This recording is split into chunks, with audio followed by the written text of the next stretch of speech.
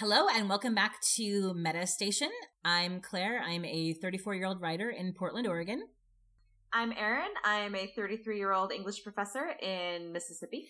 And today we are talking about episode 314, Red Sky at Morning, which for anyone who maybe does not know the provenance of that title, it's from an old sailor's saying, Red sky at morning, sailors take warning. Red sky at night, sailors delight. And so it's about the color of the sunrise and the sunset predicting the future weather, but it's a sign that a big, terrible, dramatic storm is going to come. As we all saw in this episode, that many terrible things did. Indeed. Although I think in some ways, any episode of The 100 could be titled Red Sky at Morning. That's true. Yeah. Something terrible will happen in this episode. The show Red Sky at Morning. Yeah, exactly. Yeah. Something awful is about to happen that nobody can stop. That's every episode. Just another day. Yes. And let's begin. Once again, because I feel like this is sort of always where we start in Polis. I don't know why that's our pattern, but it seems to be our pattern. I was very excited about the Polis storyline this week, of course, because Pindra is rising, and today's segment of Pike Apologism with Claire is going to be lit.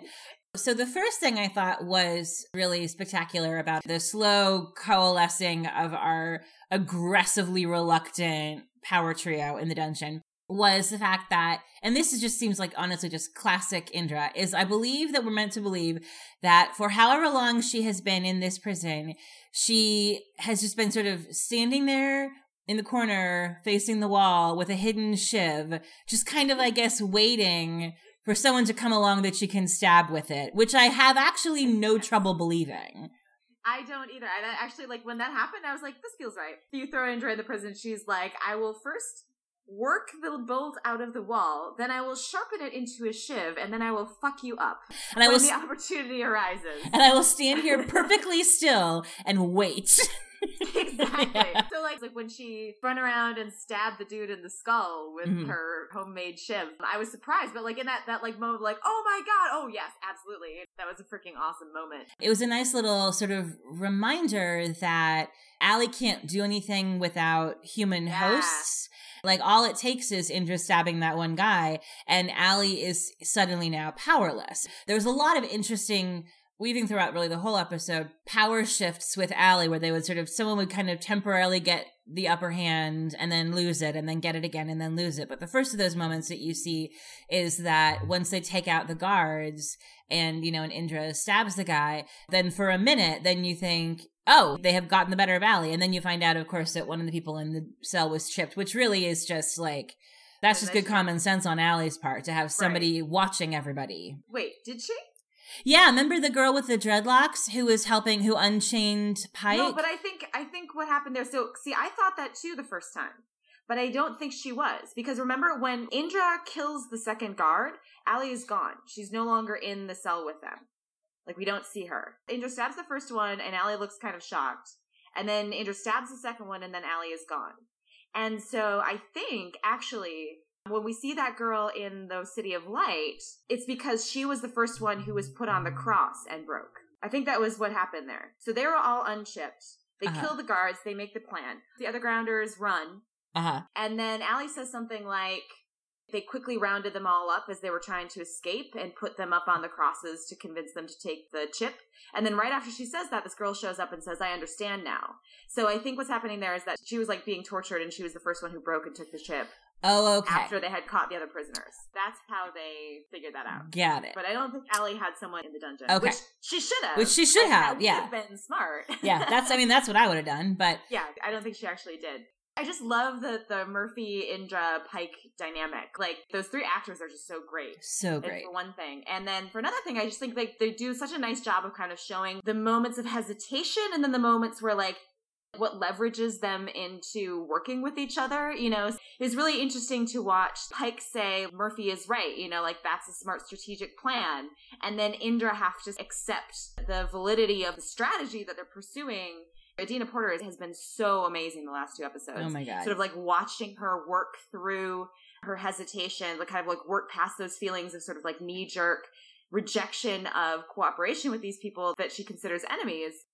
And sort of like seeing what that does to her, there's almost like moments of close to panic, there's just like sense that she's violating something that has been sort of her core structuring beliefs for so long. We get that when she's like, okay, I'm going to cooperate with Pike. And then later when she picks up the gun, I thought that was really cool and really interesting the way that these three people come together and sort of work them through to accepting that we have to work together to achieve this common goal. We have to set aside the stuff in the past. And then once they've gotten a little bit past that, they've established that, they're even starting to be able to look to each other and like see each other's value.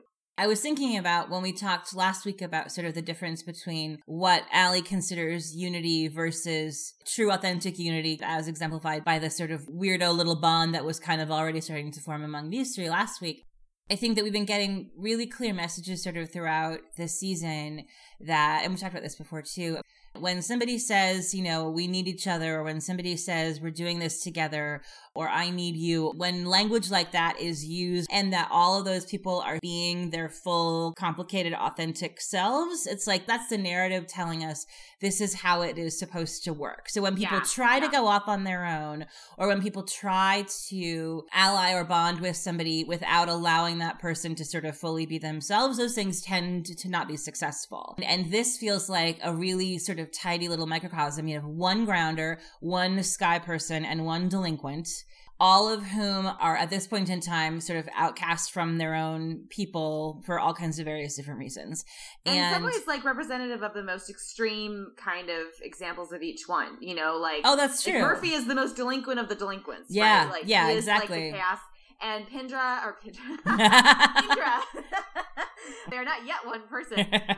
Indra has always been like the grounder of grounders, like she is the grounder who so firmly believes in all the things that it's like she's like the preeminent grounder. And then Pike is kind of like the character who represents everything about the Sky People, that like the most extreme or most like sort of pure version of what the Sky People always believed or did. So it is interesting too that you have each kind of like stand for their groups in some ways. Yeah. And that Indra and Murphy don't have a relationship with each other. Mm-hmm. So Pike is kind of the central focal point of the triangle in a way that I find really narratively satisfying. It takes his arc in a different direction. Seeing him show the leadership skills that must have been how he got all those people on Farm Station to follow him. And we didn't meet him until that was already sort of established, and there was something kind of horrifying about how in lockstep they all were with this really violent kill or be killed mentality. He is a survivor. He's a fighter, but he's also a leader. He rallied those people. There must have been a reason that worked. He's a smart tactician. He's like, this is the smart play. So it's just interesting sort of seeing that like he's arguably, I think, of 3A, probably the most hated character on the show. And now pairing him with two other characters who are fan favorites for their stubborn unrelentingness, and that... and sass. Yeah, we get to see sort of new shades of all of them. And, Indra's interesting because, Adina gave a lot of interviews at the beginning of this season where she kind of talked about Indra's arc over the course of the season being a lot about her having to really kind of come face to face with questioning the things that she had come to believe about herself, about grounder culture, about what it means to be a grounder. Obviously, one big part of that is her sort of having the curtain pulled back on the commander mysticism and how deeply integrated that is with the technology that we've seen all along throughout the whole show that she has a particular fear of. So the moment where we see her not just allying with the Sky People after they killed 300 of her soldiers, and not just with Pike specifically, but that Pike tells her to pick up a gun and she does it.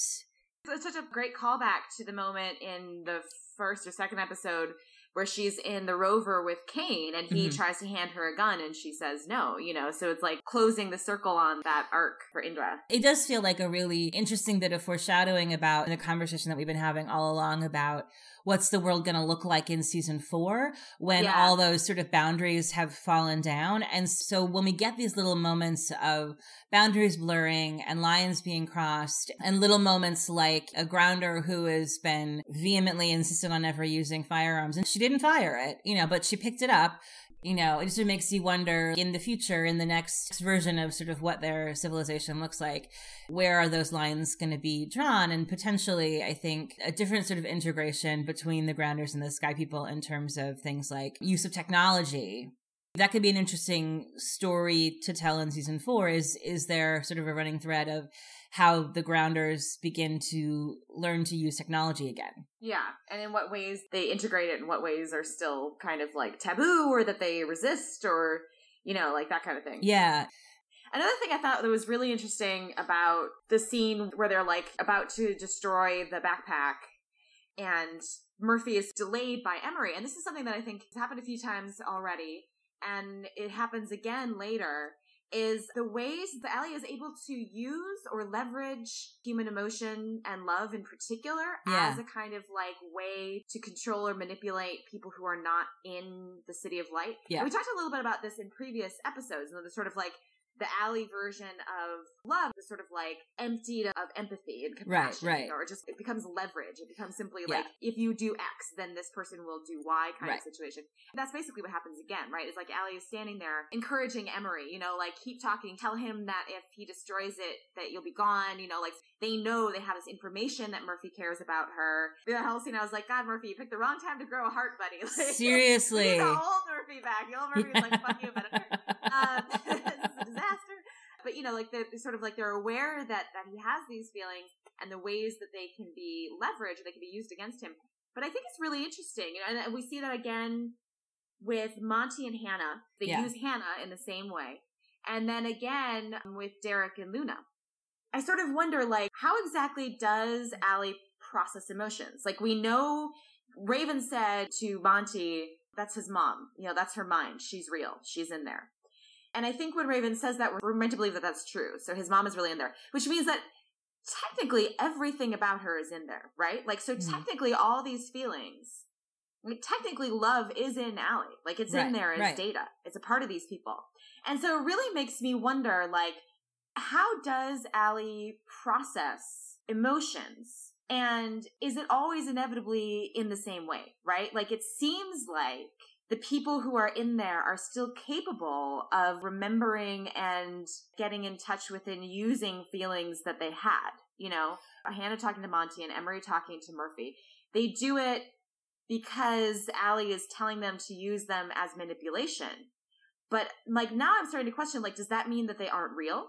Or, like, in what sense are they real? You know, like, where are those emotions? Are they still real in the sense that we would understand them as being real somewhere? So we see this pattern where it's like, love is weakness for ALIE in a lot of ways, because love is the weakness that she can use to leverage people to do things for her, or to manipulate people who are outside of the City of Light. But there was that moment when Hannah was deleted, right? And ALIE looked like she got punched in the gut. Yeah. Like, ALIE reacted physically. I mean, she's not a physical being, but, you know, it's like, she kind of went, ugh. Yeah. I had a moment where I was sort of like, I wonder, like, the more people who are in ALIE, she has more brains working, she has more knowledge, but she also has all the emotions of all those people. Right. So does that change her? Well, and that gets to the question that we were asking before about Jaha's influence. Is increasing the number of people in the City of Light and sort of increasing and diversifying her data pool, does that in some way lessen his mind being the preeminent mind, which it clearly still is? He seems like he's very much kind of driving the ship in a lot of ways, you know, in the storyline. In the earlier phases of this story, where Jaha was either the only person in the City of Light or sort of the primary person in the City of Light, it made much more sense why all of ALIE's sort of behavior and choices was really shaped by Jaha. And we even saw it again tonight, where, like, it is Jaha's idea to play the Hannah card. You know, he says, like, if it's Monty Green, I can take care of it. So he's the one who suggests, let's use his emotions to manipulate him and stall. You know? And it's, to some extent, it seems like that makes sense because he is a human being still technically at some level. And so he would be more able to sort of intuitively know the ways that emotions could be used as leverage than the computer. But like you said, like, that's his idea. Just like revoking free will was his idea. Right. Using Hannah was his idea. He seems to be that driver in a lot of instances. Yeah. And so, like, I wonder, I don't know. You know, it's, like, totally possible that ALIE's gonna stay the big bad to the end of the season. But there's, like, still a little piece of me that wonders if part of the finale endgame will be that the people who are in the City of Light Like, especially Kane and Abby might be able to leverage their sort of like love and emotion from within, you know? I wonder about that too. And particularly, I think what I've sort of been thinking a lot about is what could happen in terms of sort of waking those emotions back up in a way that can push back a little bit against ALIE when Clarke, with both AIs in her head, sort of crashes through into this city of light and finds her mother. What does that prompt Abby potentially to remember? And does one of them remembering prompt more of them to remember? I was also finding some interesting sort of things to consider in this episode. And the camera work did some cool stuff with this too, is the extent to which everyone is networked together. And networked to ALIE. So the really cool kind of smash cuts from like ALIE on the oil rig to ALIE in the temple to ALIE in the Citadel. All those transitions were really cool. But there were occasional moments where you sort of wonder, does everyone have all the information that ALIE has? Do they all have the information that each other has? Because Jaha not knowing how she knows that Sinclair is dead means that there are things that ALIE has cooking that not everybody, even Jaha, sort of seems to be in the loop on. And so the question of like, who else knows what's inside the Citadel? To what extent are they all in each other's brains? And so the reason I sort of wonder about that in terms of the love thing is, are we being set up for a situation where all it takes is one person inside the City of Light to like experience a genuine emotion, even like a painful one, to sort of make a crack that then filters through to everybody else. And like if they pull out one person, does that sort of send the whole thing crumbling down because they're all sort of hive-minded together? You know, like planting a bug in a computer system, you know, and all the computers that are networked to it then also have that same bug, you know? And so I do wonder, I think that the love is weakness refrain can mean a lot of different things in the context of what's going on with ALIE, particularly the way Jaha sort of has this idea with Hannah and Monty that is then sort of immediately mirrored with ALIE suggesting the same thing to Emori. I think the message the show is giving us is still that love is the thing that makes you make the right choice, and that people who are making decisions based in a desire to save or protect somebody that they care about, those tend overall to be the right decision in a way that sort of bears out the idea that love is weakness means that love is ALIE's weakness and is eventually going to be how she is shut down. But she is also using it really tactically and strategically all throughout Murphy and Emori's sex scene, and then Kane and Abby, and then Emori pleading with Murphy in the temple, Hannah and Monty twice, you know, sort of reiterating all of these, like, the most efficient way to exploit people isn't necessarily through, you know, an army of strangers marching up on them with guns drawn. It's to send your mom or your lover or somebody that you care about in the hopes that you will then be unable to harm them. Murphy was the one that couldn't, and Monty was the one that did. And that little flip I found. That was really fascinating. I mean, this is like an awesome episode for Monty. The other big love being leveraged as a weakness thing in this episode was Derrick taking the chip to stop them from torturing Luna. That's another pattern that is really like consistent now after Abby and then Kane and now Derrick, is that this is a go-to method that ALIE is using now, which is I will find the person that you care about and I will hurt them until you promise to take the chip, and then I will stop hurting them. Yeah. ALIE has decided or has recognized love is a sort of weakness to exploit. But again, I sort of wonder, you know, like to go back to sheer speculation about how those inside of the City of Light could wind up taking it down from the inside is like, well, okay, so, you know, she said something like Jasper was slowing down the efficiency of the whatever in this episode. And so I wonder, like, is there a difference between the people who take the chip willingly versus the people like Kane and Abby and Derrick who take the chip because they love someone so much they don't want them to hurt? Those minds, when they're inside of ALIE, like, do they retain the memory of the reason that they made that choice? And are these the kinds of minds that are going to be able to access those emotions again from within? And I think also, like, to go back to the Iliad reference at the beginning of the season, I think it's really likely that one of the things that they wanted people to connect to that reference is Trojan horse as a computer virus, right? Yeah. So we maybe should be looking for, like, who are going to be the Trojan horses inside of the computer, right? Inside of ALIE, or what is the computer virus? Not just love, like someone outside loving, but like the love and the connection that the people inside of it still have, figuring out maybe how to leverage that. And I actually think after this week, after the total disaster of this week for our heroes. I actually am less and less convinced that Clarke is going to ever take the flame. Really? Yes. And I'm not sure. It could still happen. They could still figure out a backdoor sort of way for her to take the flame. But I actually think now my hunch is that Clarke is just going to wind up being chipped. And that Raven is going to figure out a way to hack the flame into the City of Light on her own. And it may not involve a Nightblood at all. There might be another secret surprise Nightblood in Polis somewhere that they find to give it to, or maybe they'll figure out how to turn someone into a Nightblood, but I'm not sure how that would happen now. So my hunch about next week is that Roan gagging Clarke and taking her to Polis is actually going to be a diversion so that everybody else can sneak into the temple and hack into the pod to try to get to ALIE on the Ark.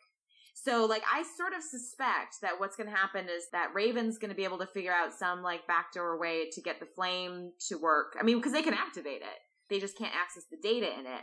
So I think that maybe Raven's going to figure out a way to access the data in it and hook it up to the City of Light. Clarke's going to wind up being chipped, possibly because ALIE leverages someone she loves' life. And then when Clarke is in the City of Light, that will be the journey of Clarke figuring out how to resist ALIE from within. So then how are you envisioning that she then encounters Lexa, who's in the other AI? That's Raven, because Raven is hacking the two together. Okay. So this is why the two City of Lights are crashing into each other, and this is why Lexa is fighting, with the other City of Light people. And so also when Clarke is in there, we know from the spoiler pictures that she looks very surprised to see Jasper. Yeah. Because she didn't know he was chipped. She also is surprised to see Lexa. So I think Clarke is going to be in the City of Light. And through these encounters that she has with the people who are in there, including Lexa and Jasper, and I'm sure Abby, and Kane, she's the hero, right? She's going to be the one who figures out how to resist from within and lead the rebellion or whatever. And I think that will probably, hopefully, involve what we predicted before the season even started, which is that it will involve a moment of sort of affirmative rejection on Clarke's part of the kind of happy oblivion that is the City of Light, and a choice to embrace what reality is.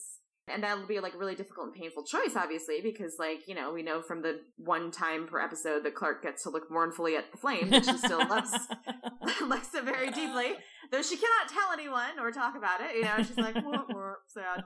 But she needs to be able to talk about her relationship. I'm still salty about this. Anyway, it's still salty. It feels so much like a love triangle that once an episode she stares at the flame, and then Bellamy stops and he looks at her and she looks at him and he looks sad, and it's you're trying to avoid the love triangle, but friends, that is how you shoot a love triangle. Yeah. But anyway. Yeah. I like this theory partly because what I like about this is that it gives Raven a huge amount of agency. Because I think that Raven will also be the hero. So then Clarke and Raven are the two number one heroes, which I'm totally into. Yeah. Yes. Because I do feel and maybe this is a good transition to sort of slide over into talking about what happened in Arcadia. Post ALIE, Raven, who has this insane genius super brain, but also I think it's amped up her fundamental Raven recklessness, So she does what this show's been telling us all along is the wrong thing, which is that she doesn't wait for the team. She doesn't ask for help. She goes in herself, and it's a massive tactical mistake. Monty earlier on was okay, we'll do this together. We're supposed to wait. And she rejects that, which at this point we know is bad idea.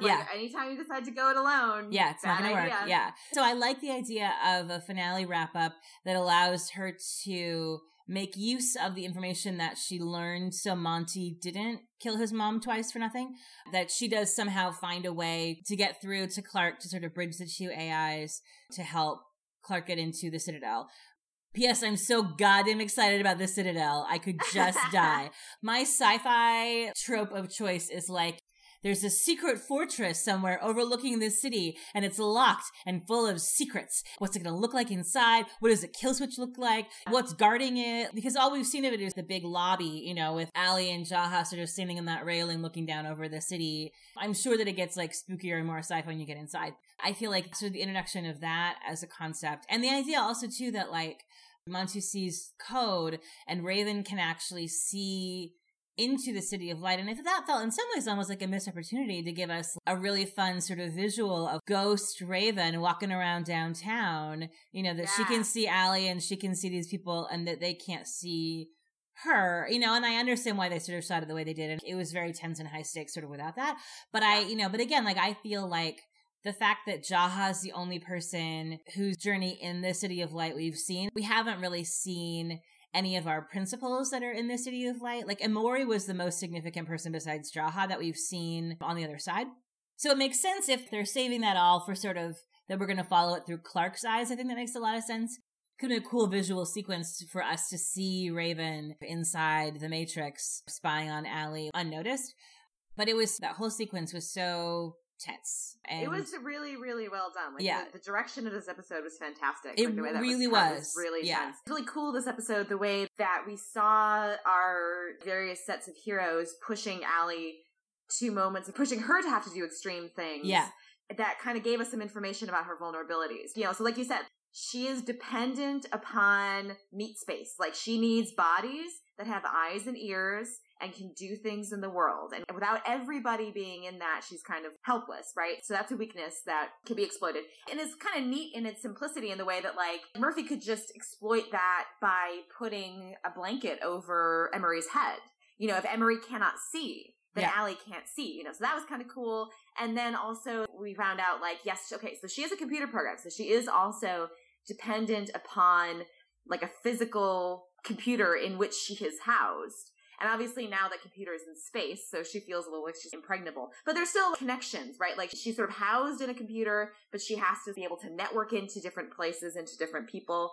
So I think that's a vulnerability. And then, of course, like, Raven being able to break into the Citadel and find out that, like, yes, ALIE has a kill switch. And if you have the code, if you can get to the code, then Raven can change it. She can delete people.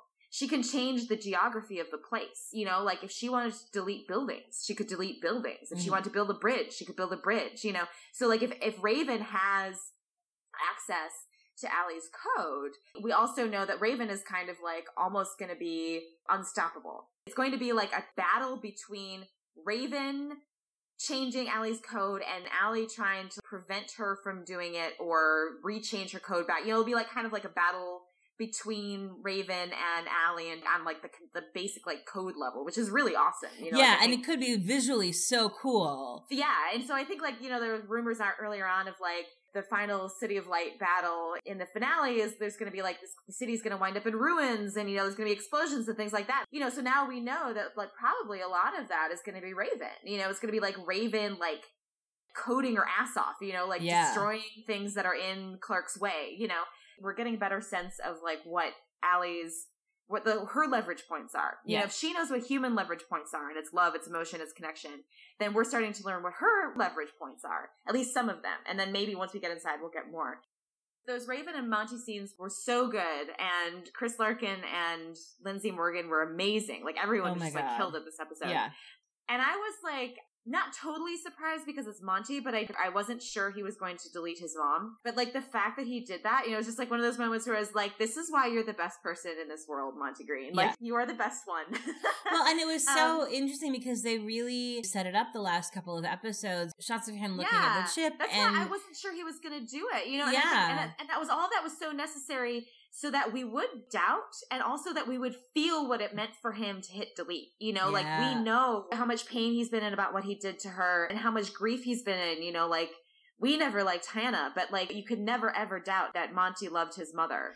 And seeing him having that conversation with sort of a gentler version of her, like, not in her military uniform, but, like, in a mom sweater, dressed like a mom, speaking in, like, a gentler kind of cadence, like City of Light Hannah. And of course, it's all an illusion, but feels sort of warmer and more maternal in a way where you can sort of picture, like, this is probably the mom that he remembers before she, like, crashed down to earth and became Pike's gun-toting, grounder-killing military sergeant. I don't know, like, is it an illusion or is it just, like, a selected aspect of her? You know what I mean? Yeah, like, this is what I mean about, like, I'm not sure, like, what the status of emotions are in ALIE. Right. Well, they're data, but they're, like, accessible, but only selectively, right? Like, so it's not that they're not real, it's just that they're not, like, processed in the way that human being emotions are. I don't know. But, like, whoever that was Hannah. It was maybe just, like, it was the part of Hannah that ALIE needed to access at that moment and sort of, like, stripped of the rest of it. Well, because it's all filtered heavily through, like, if you think about the fact that everyone in the City of Light is wearing clothes from the era that ALIE remembers because it's the era that her creator was alive. So everyone is dressed from like Becca's time, the same way that ALIE is. So every person that we see has been sort of put through the ALIE filter of ALIE's understanding of humanity, and the fact that they're all dressed differently and that the city looks like a 21st century city because that's what she remembers the world looking like. That's what's sort of stored in her data. I feel like in some ways is like a little visual cue that everything that we see has sort of been like run through the ALIE filter. So it does make me wonder. I continue to have questions about like what's the authentic. Here's the other wrinkle though. We know from Emori that there is some degree of choice in the City of Light about which aspects of yourself that you retain. Like, it's not like they're all processed through ALIE and then they're just like, they're spit out in the ALIE version of them. Because Jaha says to Emori, well, I don't remember exactly what it says, you can get rid of your, deformities or something. Defects or something in the City of Light. And Emori says, like, I don't see it as a defect or whatever, I'm paraphrasing. Mm-hmm. But what that tells us is that, like, when you're in the City of Light, there is some degree of choice that you have about how you present yourself, you know, or like which parts of yourself you retain, which is really interesting because before this episode, I don't necessarily think that I would have presumed that. I would have just thought like everyone except for Jaha, for whatever reason, is basically just, you know, like stripped down ALIE drone inside of the City of Light. It may have something to do with the reasons why you went into the City of Light. You know, like you lose the things that are painful to you, but the things that aren't painful to you, you don't lose. Emori's mutation is not a source of pain, so she retains that. Mm-hmm. You know, Jaha has forgotten Wells because Wells is a source of pain. So it does make me wonder about someone like Abby or Kane. Do they retain the memory of the love that made them choose to take the chip? Is love a positive enough thing for them? Right. That they can choose to keep that part of themselves where other people in the City of Light might not. I don't know. But the whole Emori thing kind of raises that question. That's a really good point because the juxtaposition of Emori and Hannah in this episode is really interesting. I hadn't quite thought of this before, that Emori is the first person that we see inside the City of Light besides Jaha who has retained any agency and any recognizable traits of her own personality. Partly it's because, besides Jaha, she's the only truly significant character from this ensemble who we've seen in both her chipped and non-chipped versions. And so the fact that she is still a sass pants, which was really delightful. Yes. And the fact that she remains unimpressed by Jaha, and the fact that she was given the ability to choose what to look like or how to present herself and opted for that totally adorable olive green peacoat that I want. Which I just love. Oh my God, which I loved. Yeah. It's really fun seeing, I think again, because she's sort of the first one that we've seen, I don't care about Jaha's wardrobe as much, but seeing cleaned up City of Light, 21st century, cute peacoat Emori, but with her face tattoos and the juxtaposition of her real self with that ALIE created physical self was really interesting, but it does sort of make you wonder, like, if Emori kept her hand, if Emori's physical body is, you know, something that she was permitted to choose what parts of it to keep, then what does that tell us, like you said, about Hannah's love for Monty and to what degree that's authentic? And I do feel in some ways... If it was something that was in her mind, then it's something that's been uploaded into ALIE. We know it's there. Yeah. The question is, what does it become? Like, what is it? Is it just data? I don't know. Like, is the whole emotional experience saved as data, or is it simply that sort of relational kind of like matrixy way that ALIE leverages love? Do you have a choice about how, you know, like this is the question. Right. And I think like if you go back to last week and the Abby Kane scene, you know, when Abby is chipped and she's manipulating Kane, the fact that we now know that there is some degree of agency potentially for some people within the City of Light, it raises that question again, like how much of that was Abby? Yeah. How much of Abby is there left in the City of Light that has some kind of independent awareness of what's happening? You know what I mean? But here's another question. So when you are still alive, when your body still exists, we know that all of Hannah's mind is in ALIE because there's nowhere else for it to be, right? If you're still alive, if your body is still alive, all the data in your brain is accessible by ALIE. But is it all in ALIE yet? And are there things in your, like, physical human brain that don't make the transfer into the computer? So in other words, as long as, like, you are still alive on the outside, is there something else about you that exists, that is accessible on some level by you, that is not a part of the City of Light and ALIE? That's a wonderfully sort of metaphysical question, and I feel like that this sort of gets into it really, like, is it come from the physical structures of the brain? Like, because that makes me think, like, if she has the data from your brain but not your soul, is the data from your brain your consciousness, or is there something in addition to the data in your brain that is your consciousness in you, which is like another way to say soul without it being a soul? And my question about that is, was Emori lying or being tactical with the truth when she tells Murphy, if you destroy that, you are wiping all of our minds and we will never get them back because they all live on that server, which implies in a way that they've been, that they're linked, that the mind is linked to a server in a way where destroying the server doesn't just sever the connection, it deletes the data from both the server and the human mind. But I think we have to know that that's a lie, because if that were true, then when they de-chipped Raven, wouldn't she have lost everything, if that were true? Well, but she came back with more. That's the thing. I mean, like, this is where I get confused. Exactly. So it seems like it's not a one-way thing. As long as, like, the physical brain still exists, it's like you're networked in, and like your brain is another server that contains all of that stuff. Right. It clearly is a reciprocal flow of information.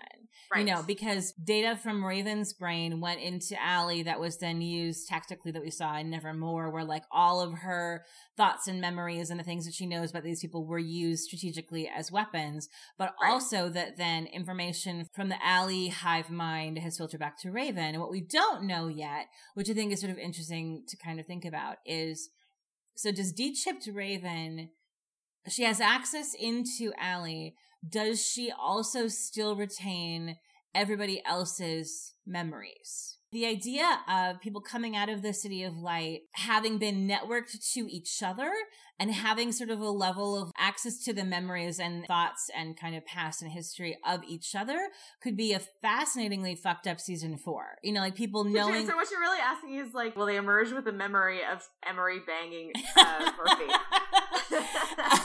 That might a little bit have been what I meant. Did Murphy have sex with all of them? Does that mean that when Clarke goes in, that she will remember banging? Oh my god. Murphy? Well, does that mean when Clarke goes in that Clarke made out with her stepdad? Oh my god, Jesus. We've gone to some terrible places. Okay. And her mother simultaneously. Oh god. Oh. It's a really good thing they did not have sex.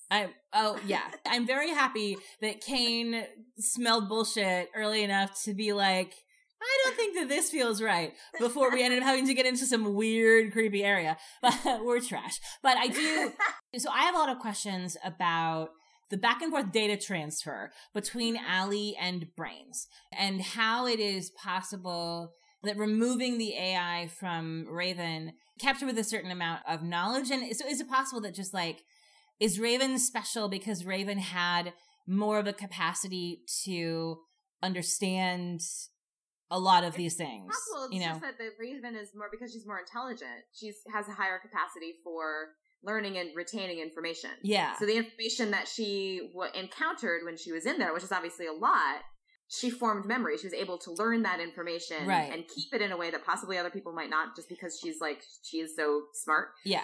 So the other thing that we know that might be kind of like another piece of this puzzle is that ALIE 2, the flame, we know that in order to solve the problem with ALIE 1, which had something to do with this kind of like detached calculation, which was not able to sort of account for the value that humanity put on things that isn't totally rational or logical, right?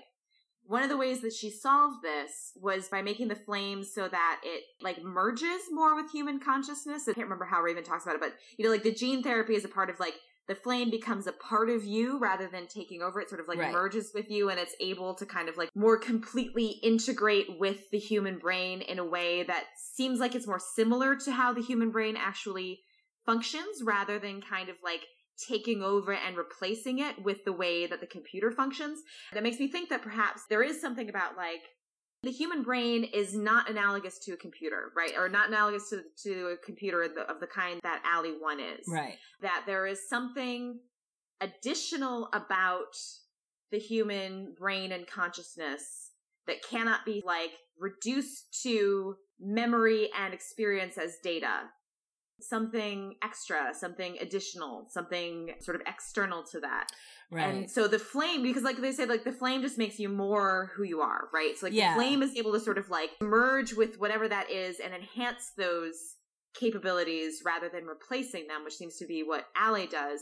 And so that's what makes me wonder, like, so for the people, but again, like this is all dependent on, like you said, like their existing human brain to be in a relationship with the computer. So, like, it does make me wonder, like, if your body is dead, the data in your mind is a part of the City of Light. But if your body isn't dead, then your brain is still out there doing its brain thing. You know, it's doing its brain thing kind of in dialogue with, in connection to ALIE. But it's still your brain, and it still has these other capacities. So I wonder if, like, for those people who are still alive outside of it, who have this extra capacity or this like extra resistance, you know, that 3% who always are resistant, who only join sort of under duress because of those special relationships. Like, so the fact that Abby is alive, her brain is out there still loving Clarke in some level. ALIE's taken over executive control over the brain, right? Like ALIE's sort of able to like decide what you're going to do or say, more or less, right? But like, is there still something else? As long as you're alive, is there still something else that could be activated? Well, and the science of it, a little bit of information that we do get about the science about the chip works from Jaha early on when he's trying to sell Jasper on the chip and Abby intervenes. He basically describes it as blocking particular messages from getting through, you know, from the unconscious to the conscious, but not removing them. So like suppressed, they're still there. Yeah, you're no longer able to manifest them as conscious, but that they aren't gone. So that feels to me like that we sort of have been being set up all along, and I feel like this is still the direction that we're going, that your ability to recover those memories, which we've seen Raven do. Raven retained just enough consciousness of Finn to figure out what was happening to her and want it to stop. Her memories didn't come flooding back, but it was sort of just like that little push. So I feel like we're sort of being set up for somebody's suppressed memories or somebody's, you know, blocked memories coming back to them while they're inside the City of Light. Yeah. Being that sort of Trojan horse, kind of is the glitch in that code. And my guess is, and this is purely just based on the fact that I don't think we would have been getting this much sort of subtle visual weight on this if it wasn't important, is going to be Clarke and Abby and Jake's ring. Yeah. I think, and maybe this is wishful thinking because I feel like Abby hasn't really been used super well this season. Like all her material has been great, but she's missed 5 episodes and she hasn't been in a lot of major storylines that she should have been in. So I want her to have a key role in the finale. Like I really want her and Clarke's relationship to be, I want all of these sort of parallels with like Monty and Hannah, and all of this sort of like love as weakness stuff and the way that she's been costumed all season. So we're always looking at that ring. I want those things to be deliberate. That sort of sets up that Clarke entering into the City of Light, finding her mom, and one or both of them putting together their memories of Jake, and that is the thing that begins to make things crack a little bit. I think would be really narratively satisfying, and I'm hoping that it is something in that vicinity, because I do want there to be a qualitative difference among the people who take the chip for good reasons versus the people who took the chip because they wanted to forget. It sort of makes logical sense that they would then behave differently when they were inside if they are retaining any memory of why they did what they did. Right. Yeah. No, it makes sense to me too. I had sort of forgotten exactly how the resistance went down with Raven, but I think that's a really good point. And it does make it seem like the key is almost like ALIE suppresses memories that are painful. She sort of cuts off access to part of your own mind. Right. You know, so she's almost just sort of like building like walls within your own mind. Yeah, so it's like quarantined. Yeah. Yeah, exactly. So like it would make sense that once there's a crack, you know, like if you can just sort of latch on to some kind of anchor, some kind of connection to that other part of your brain, like Finn. Like once you get those memories back and you realize that part of you has been cut off, then it becomes possible for you to sort of like recover or re-access those parts of your mind that have been blocked off, right? So it would make sense for Abby and Clarke to be able to do that within the City of Light. And it would make sense if that happened for Abby and Clarke when they saw each other. You know, like if Clarke is sort of like managing to resist, I think maybe even for Abby, like seeing Clarke might do it. Or maybe not, but like you said, but like Clarke, like I could see Clarke like picking up the ring off her mother's chest and saying like, don't you remember Dad? You know, like, and that sort of like breaking open Abby again, and then Abby being able to break open Kane, you know? So I would love that. That would make me really happy. Yeah, I would love that too. I partly because all I want in the whole world is a mother-daughter Citadel heist. Like, I know. I want Clarke and Abby to break into the Citadel together to hit the kill switch. I would just die. Because then we get the thing that we wanted at the beginning, which is Clarke and Raven and Abby being like the hero squad, and we would get that same thing, but in a totally different way. Yes, exactly. Yeah, which would be awesome. Clarke and Abby shutting shit down. And Bellamy on the outside, bringing Clarke back. Bellamy being the anchor to reality that she comes back to, which I think we've been setting up clearly all along. Yes, I think so too. Yeah. I think so too. Although, like, at this point, the one main character that I'm, like, the least clear on what their role in the finale will be is Octavia. Yeah.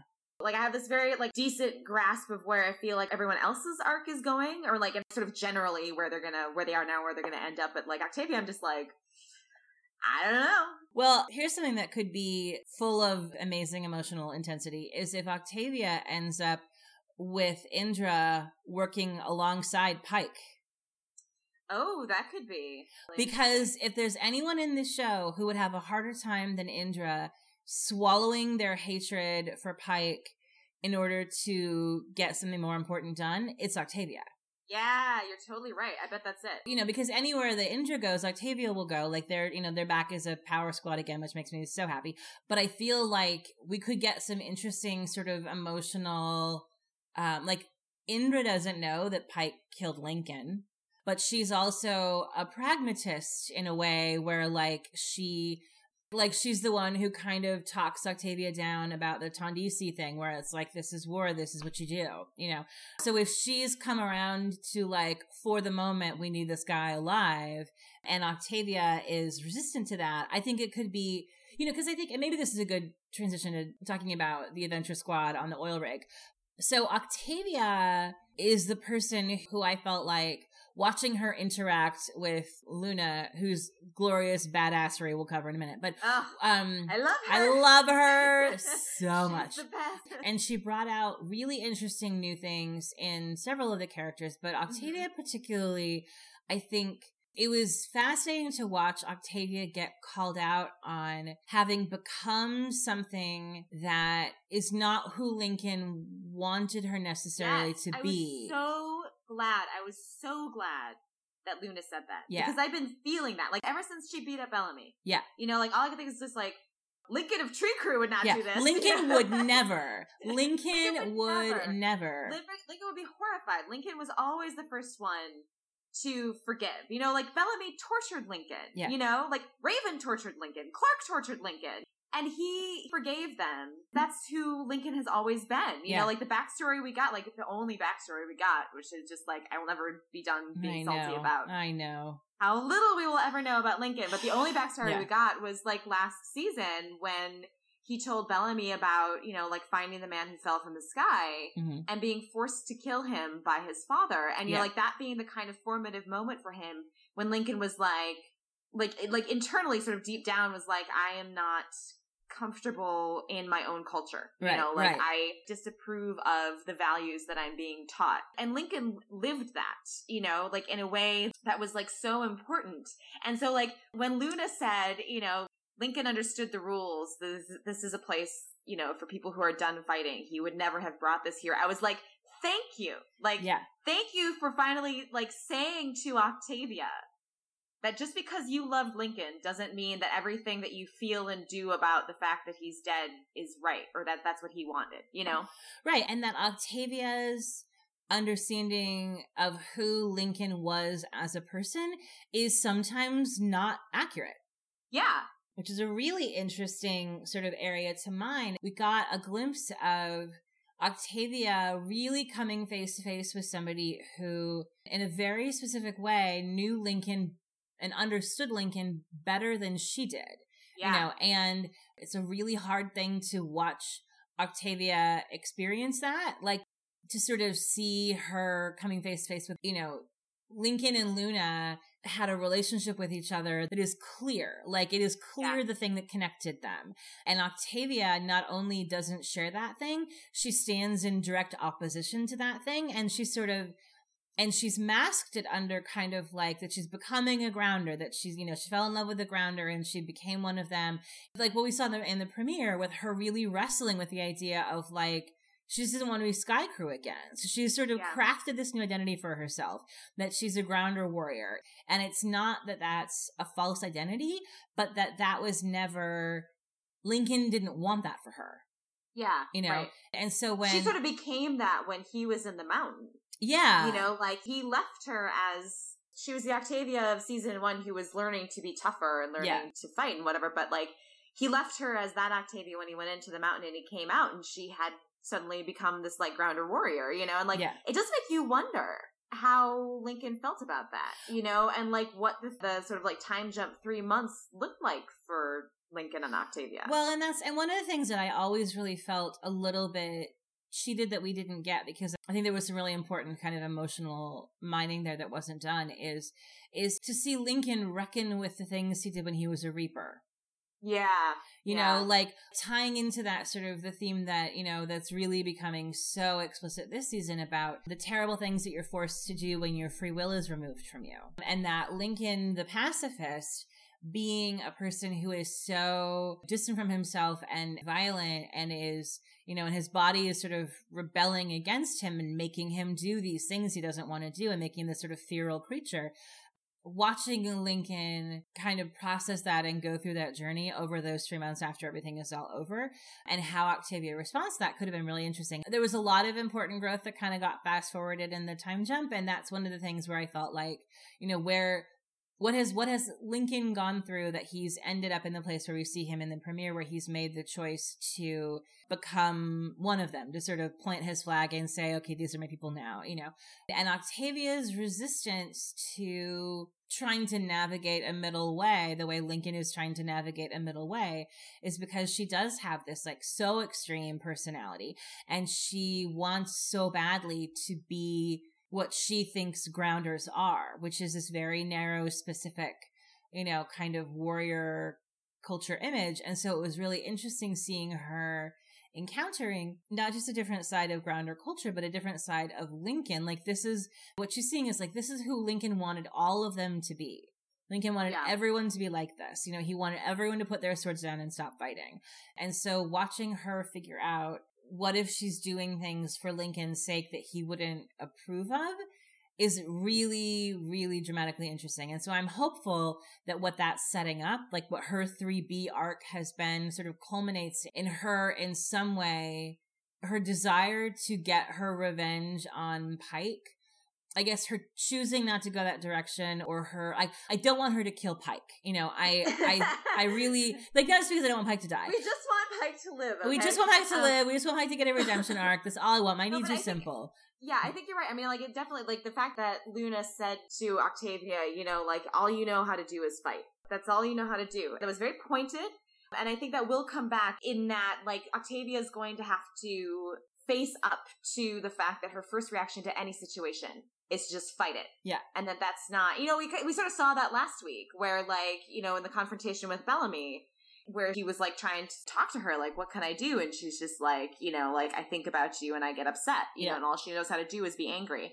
And so, like, I'm hopeful that her arc will culminate in some kind of situation where she has to choose not to fight. Like, where she's confronted with a situation where she could choose to fight, or she could choose to do something else, to forgive, to whatever. Yeah. And that she makes that choice. Because I think that would be really huge for her as a character. And like that's clearly where she needs to go, is like, Octavia is the one who, like, she doesn't know how to forgive.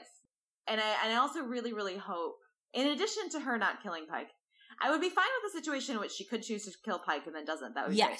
Obviously, the other thing that needs to happen to resolve Octavia's arc is she needs to choose to forgive her brother. Yes. And I think and I hope that it'll have to be framed as a choice. You know, like, you could stay mad. You have plenty of reasons to be mad. But, you know, you could also choose to set that aside, you know, and to forgive. I think that too. And the way I see that playing out is I suspect that there's going to be where some situation is going to arise where she's going to have to save Bellamy's life. And, you know, or if Bellamy's in danger and her Blake reflexes kick in and she instinctively, without thinking, has to sort of jump in to save him. And that's her reminder that her anger at Bellamy isn't the defining thread of her relationship with Bellamy. You know, like that the love is more important and that at the end of the day that is what drives her. I think that she's got to be in some position where we have to get, like, I don't think it's going to end up tying up neatly in a bow, but I think we're going to get some significant step forward in their relationship. And I would like to believe that it comes from, you know, from her doing a little bit of self-reflection about who does she want to be? Because I think the thing that's really illuminating about that comment that Luna made is that when she says, like, all you know how to do is fight, it's like, on the one hand, what she's saying is, like, is you fight too much. But on the other hand, the flip side of that is, which is, if you take away the fighting, who is Octavia? What does she do? What does she contribute to this group? Like, she's decided that her role is being, like, the grounder warrior. She doesn't have, like, a second thing like Monty is an engineer, you know, like she doesn't have a secondary skill that she's developed or a role that she's found for herself to play that is separate from that. And so I wonder if the question for Octavia of, like, without Lincoln, without being, you know, a violent person, what's her place and who is her place with? She's got some thinking to do about, like, who do you want to be, Octavia? You know, like, what's next for you? Exactly. You know, and also another important thing about that moment is the fact that Octavia looks so startled. Yeah, when Luna says that, you know, like when Luna says that to her, Octavia really looks stunned to hear that about herself. Right. Like, she looks like she kind of wants to protest, but then there's nothing she can say. Yeah. You know, so I think that was a really important moment of, like truth bomb, you know, like, somebody needs to tell Octavia who she had become. Yeah. And, like, Luna was the perfect person. Yeah. You know, perfect because, person. like, because it couldn't be Bellamy, you know, like, he can't even see it. It couldn't be Clarke. Yeah, it had to be a stranger who she has sort of idolized in her mind. Because I think that, you know, she's so distraught in the last episode when she thinks that they've read the map wrong, that they're not going to find Luna. They get there, you know, and they just see the stone cairns and not an actual village. And I think part of why she's so wrecked by that is that she was building up in her mind that, like, at least being able to be around somebody who was friends with Lincoln would help her feel better, would help sort of salve something. And so to meet this woman and to realize that, first of all, that sole ownership of Lincoln and Lincoln's memory does not belong to Octavia. Mm-hmm. You know, that he was important to other people besides her and before her for a long time before he even knew who she was. And that there are whole aspects of his story that she didn't live through that belong to the memories of other people. You know, I think her having to sort of let go of, like, Lincoln's not just yours, you know, and that was sort of a big thing too. But also to sort of, to realize that I think that she had maybe been fantasizing a little bit about being welcomed and taken in by these people as, like, oh, this is Lincoln's person, so she's one of us now because we loved Lincoln, so we're going to love her. And having Luna casually be like, you're not one of us, and Lincoln wouldn't want you to be this person. Lincoln would never have brought this Octavia here. You know, the Octavia that he wanted to bring to Luna, you know, at the end of the first season when he says, like, this is where we're going to go so that you can be safe. She was not this person, you know, she wasn't like breaking into Mount Weather to save, you know, Bellamy and casually massacring guards and spraying blood on the hallways. She was the Octavia who was, like, you know, sneaking into the draft ship while everyone was high on those weird nuts and, like, you know, getting him out. Who liked the butterflies and who was always looking for another way that wasn't a war, that wasn't fighting, you know, that, like, who was always kind of, like, a little bit opposed to Bellamy's kind of, like, all right, well, let's suit up and fight him kind of attitude. That's the Octavia that Lincoln fell in love with. And there's a part of me that just feels like Because, like, so for so long, you know, like, Lincoln and Octavia were kind of like the golden couple, you know, like until Lincoln died, I was sure, like, they are the couple who are going to be, like, together forever, you know, like, they are, like, the true love couple of the show or whatever. Mm-hmm. And now, after this, like, it's so melancholy. I really, really wonder, you know, like, there's a kind of, like, sense in which from that exchange, and because Lincoln and Octavia, although they clearly still loved each other very, very much, and I think always would, they were so at odds. In the little bits that we saw of them together. Yeah. You know, at the very beginning of the season before he died. They're so at odds, and it really, like, it's very kind of melancholy, you know? Like, I do sort of wonder, like, how sad it was for Lincoln to come out of the mountain and realize what had happened, you know? Yeah. Like, of all of the things that got left on the cutting room floor this season, I think the fact that we only got like 1 or 2 scenes with Lincoln and Octavia, and they were at the very, very beginning. I think that we lost a lot of the nuance in their relationship of him trying to sort of, he's Lincoln, so he wants to build peace. He wants to be, you know, sort of a bridge builder. Like he says in the very first scene that we, you know, see him with her, where she's out with the horse and he comes to talk to her, and he's trying to sort of explain to her that, like, Kane and Abby, like the Sky people, are trying to build a better world. They're trying to do what he wanted to do. You know, they're trying to make peace. He believes that that's genuine. And she just feels so claustrophobic back in that world again. I think that she kind of can't let go of how oppressive she finds the world of the Sky people. You know? Yeah, like, she's right. You know, obviously, given what happens with Pike, like, you know, like, she's right. And I think, like, that's an interesting sort of tension that is, like, again, tragic that we didn't actually get to explore. Right. Which is that, like Lincoln was very optimistic about the possibility of transforming the system. You know, like, that if there are people who want it enough to be different, that it could be. And Octavia, you know, like, not that her perspective was necessarily right, but she did sort of understand the kind of, like, totalitarian forces or beliefs that kind of undergirded ARC society and the ways that those could sort of, like, rise up and go wrong. And so, like, I think, you know, it's interesting because Lincoln was kind of the only character who really seemed to believe that some kind of new, better world could arise from within the current one as it existed. And then Lexa a little bit. And they're both proven wrong, right? Like, if this season is about, like, everything just being, like, torn down to ashes, and then having to be built up from those ashes again. It's tragic and sad that Lincoln is, like, the only true optimist. Like, he died. Like, he was wrong, you know? And I think, like, maybe we can transition to Luna here, because, like, because Luna's really interesting. Like, Luna's amazing. Luna's wonderful. My God. Luna's really, really interesting to me, because I do think, like, the thing that I love about Luna the most, and I love everything about Luna, but the thing that I love the most about Luna, finally, we have a true foil to the kind of, like, mostly unquestioned ethical assumptions that every other character has been operating under basically the entire show. From the beginning of the show, there's always been, like, and this is true on the ARC, and this was true of the Grounders, there's always been this assumption, this sort of, like, operating assumption is, whatever you have to do to keep the most proportion of your people alive is right. The moral good is keeping your people alive. And, you know, like, if you can't keep all of them alive, then the most number. So, like, the culling was that kind of calculation. Right. And then also, you know, with Grounders, the same kind of thing where, like, Lexa's like, well, they thought they were doing the right thing for their people. The moral good is they were making choices based on the idea that this was going to protect the most of their people that it could. Pulling the lever in Mount Weather. We had to do it, right? Clarke says, like, we had to do it because if we hadn't done it, they would have killed our people. Right. And, like, obviously, like, these are extremely morally gray situations, and the show has done, you know, a better job in earlier seasons of kind of, like, dwelling in the morally gray, and definitely of showing the consequences of those actions. Right.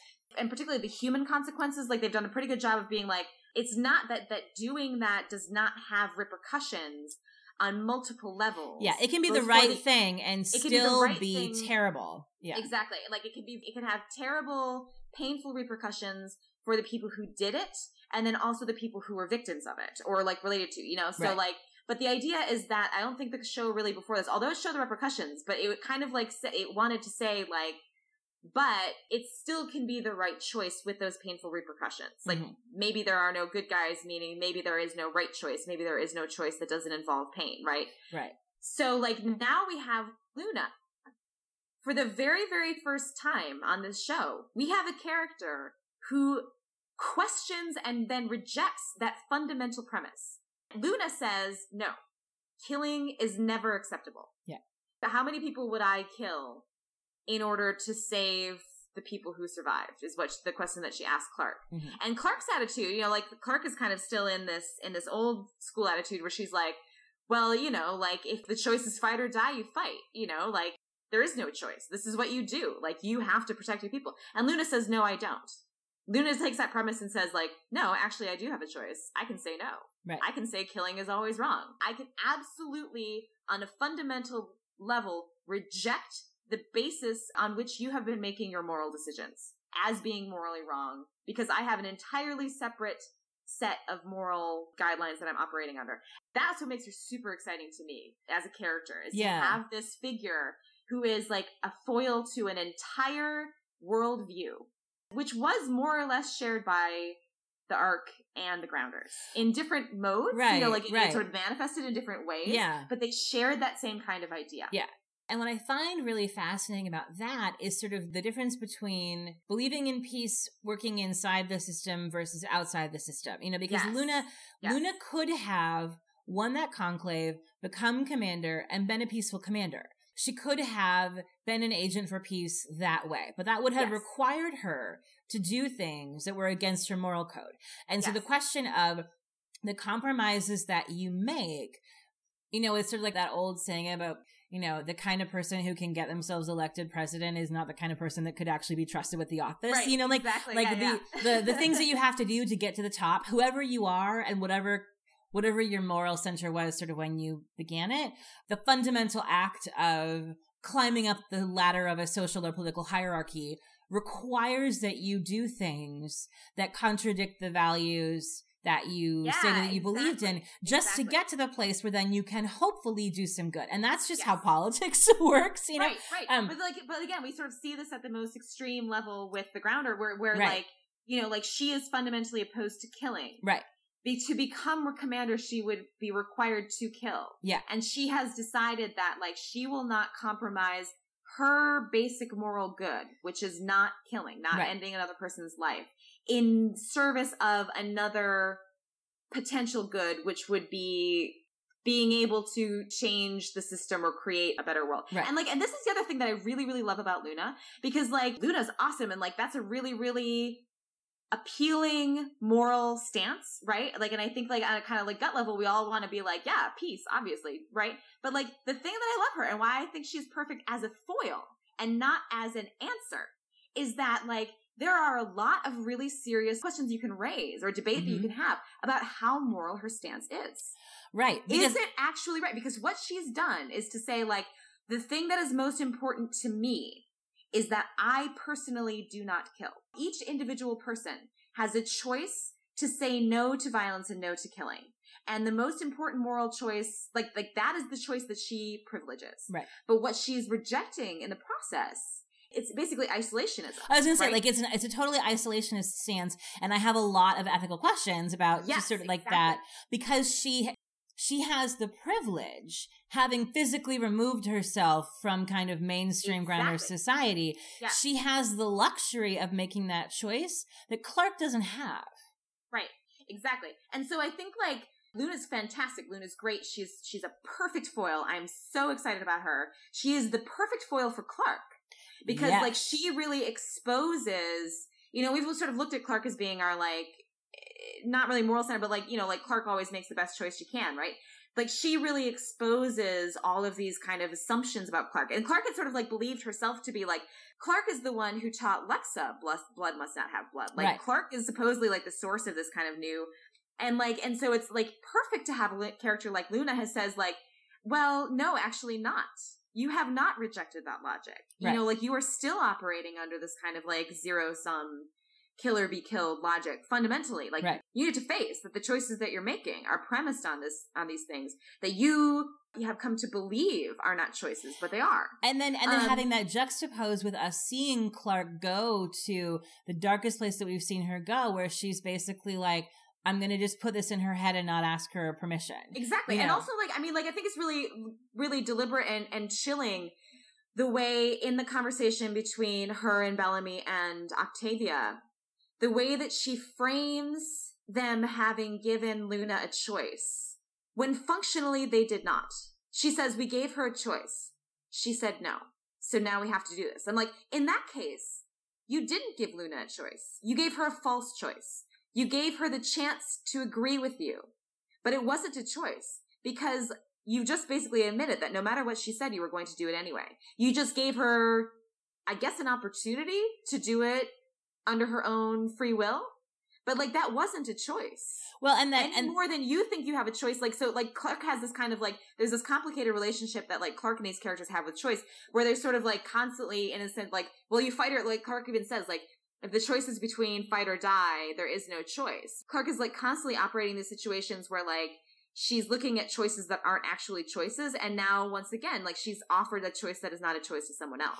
And that Octavia correctly points out that even ALIE offers an actual choice. I mean, she doesn't anymore, like they don't know that now. But she did. But initially, like at the beginning, everybody who took that ship, like as far as they all know, with the exception of, I think we assume that Raven knows that Abby took the chip for her, which means we can assume off screen in some conversation that everyone else knows that now. We don't know. But beyond that, every other instance that they have was that whoever took the chip chose to take it because they wanted what the chip offered. So their understanding of how this technology works is that it is completely opt-in. They have no idea about the torture, until they sort of see it later, that they bring that, to the oil rig, that they see that happening with when they waterboard Luna. But up until that point, that their understanding of what this looks like is very different. And so again, we do have sort of the resurgence a little bit, in bits and pieces of Octavia, the correct moral voice, like the true Octavia, like Lincoln's Octavia, the person saying, who recognizes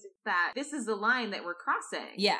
This decision that we're making right now means that we are not now and never really were giving her a choice. And that we are becoming the people who take that away. Yeah. And the sort of the interesting juxtaposition of both Octavia and Luna being the people who remind Clarke that if she isn't careful, she's about to become worse than the enemy that she's fighting, or at the very least the same.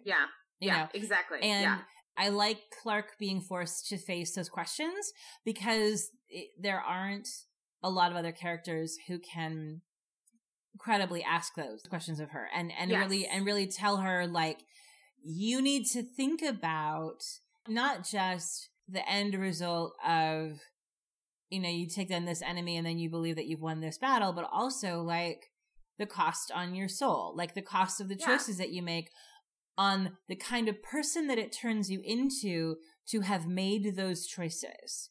I think she also makes Clarke face the values she actually has versus the values she thinks she has. Right. She's saying to Clarke, like, you need to face who you are. Yeah. And make a decision about if that's who you want to be. Right. And also think about choosing who you are and who you want to be. Like, it's partly personal, it's partly the toll on your soul. But it also has to do with, like, well, you are an important person. You are a mover and shaker in this world. Right. And so the person that you choose to be shapes the world that you exist in. Right. You have to understand that when you say you would do anything to defeat this enemy, how is that different from blood must have blood? It's not. So like you just need to like recognize that and think about where you're going to land. Which actually, this is all making me think that it's more likely possibly that what we're going to see in the next episode is Clarke put in a situation where there is a kind of moment where she has to either take the chip, or by refusing, it would force her to sort of like cross one of these lines. Like it's either chip or you really double down on this, like, well, whatever it takes to win the war kind of thing. Right. And that Clarke will take the chip, like that she will, maybe like somebody, like they have somebody that they're going to kill. Maybe Abby. Maybe they they bring in Abby and do the same thing with Clarke that they did with Kane. Yeah. Could be Bellamy, but anyway, yeah. So that gets to my one, like, and I don't even want to say negative because I love Luna so much. My one, I guess, question about Luna's place in the narrative is like, in terms of pure plot mechanics, Luna doesn't advance the actual story. She circles it back. Like, they're now in the same position that they were in when they thought that there were no Nightbloods, which means that Luna's impact has to be thematic and character growth based. So I think set up for season 4. So I think that if we don't see the things that she said to Clarke and Octavia have an impact on Clarke and Octavia's behavior immediately, like that we see in the next 2 episodes, we watch them faced with a choice or faced with a moment where the things that Luna said to them about themselves have a real resonance, then it's going to feel like this was like a waste of time. Side trip. Well, the side trip to meet a really cool side character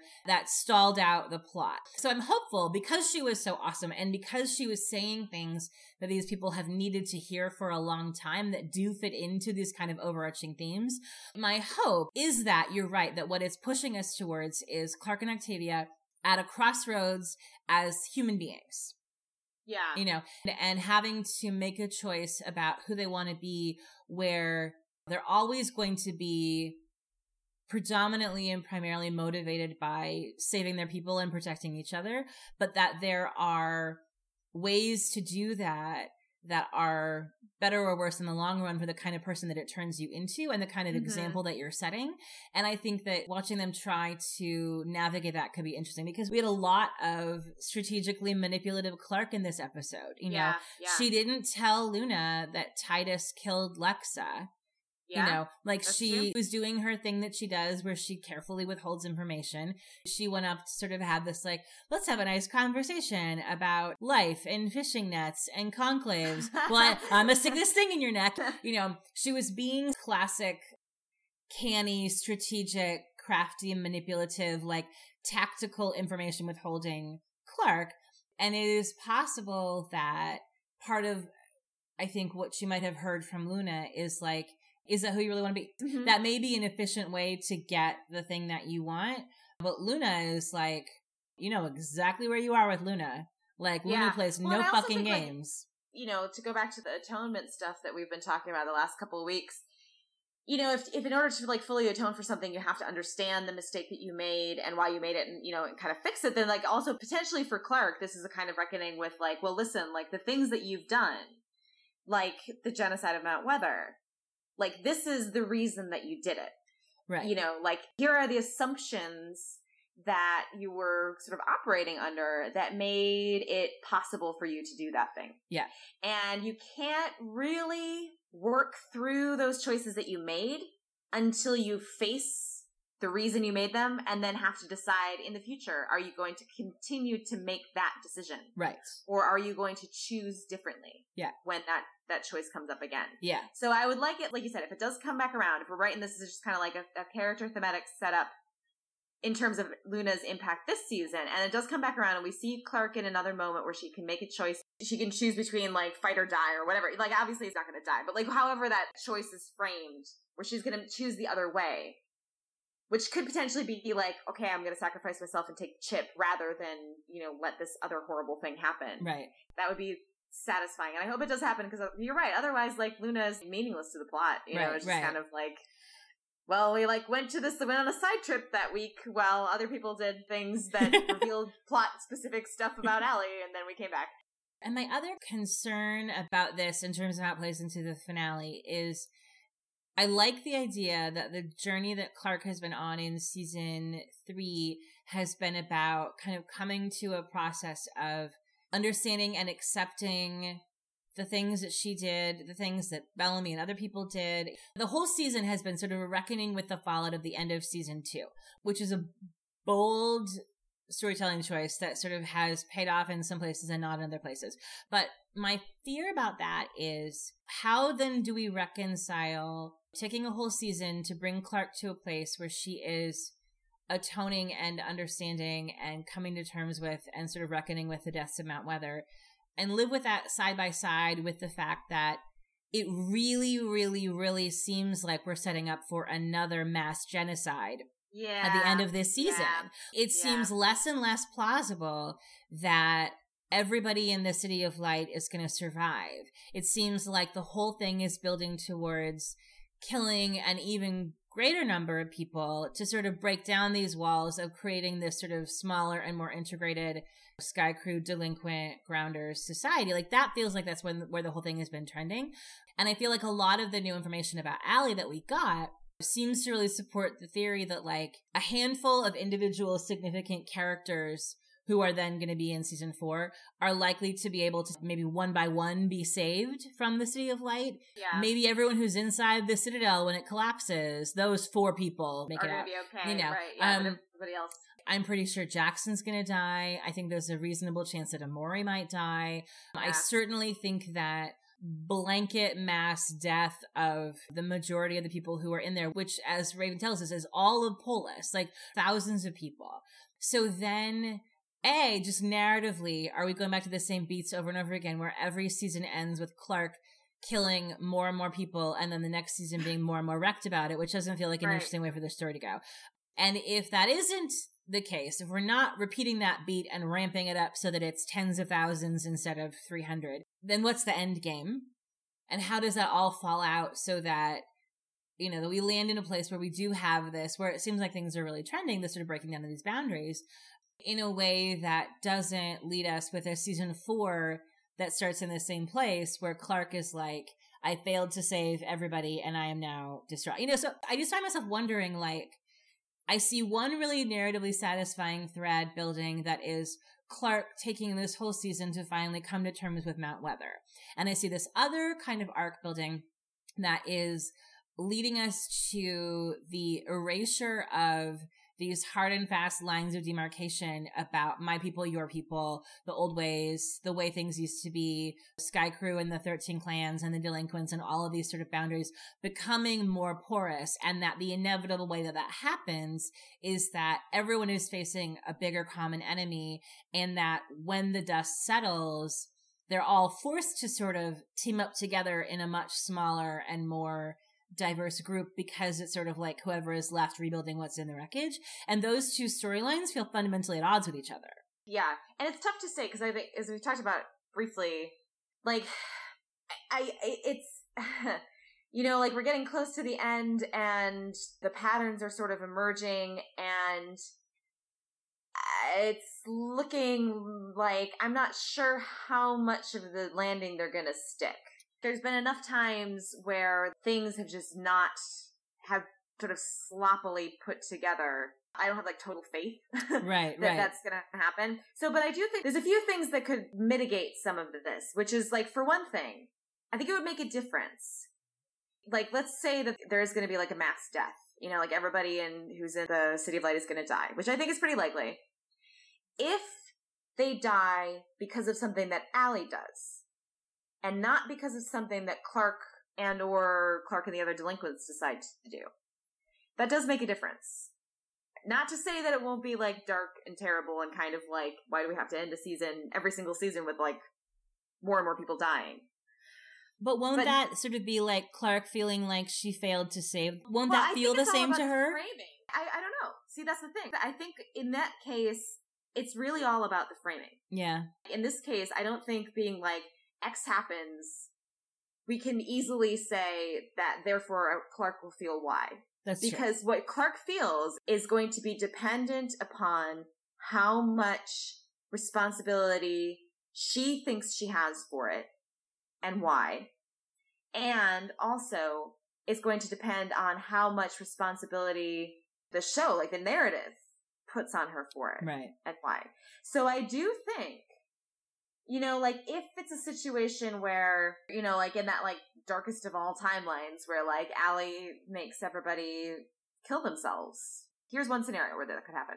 The final step of ALIE's plan is to eliminate the bodies. Right. So if that's what it is, and they find out, and it's a race against time, and they aren't able to save everybody, let's say you're right, like, they have to get everyone into the Citadel to save them, or something like that, and they can't save everybody. Then you have a situation where a lot of people die, and it is partly because they didn't quite succeed in saving them.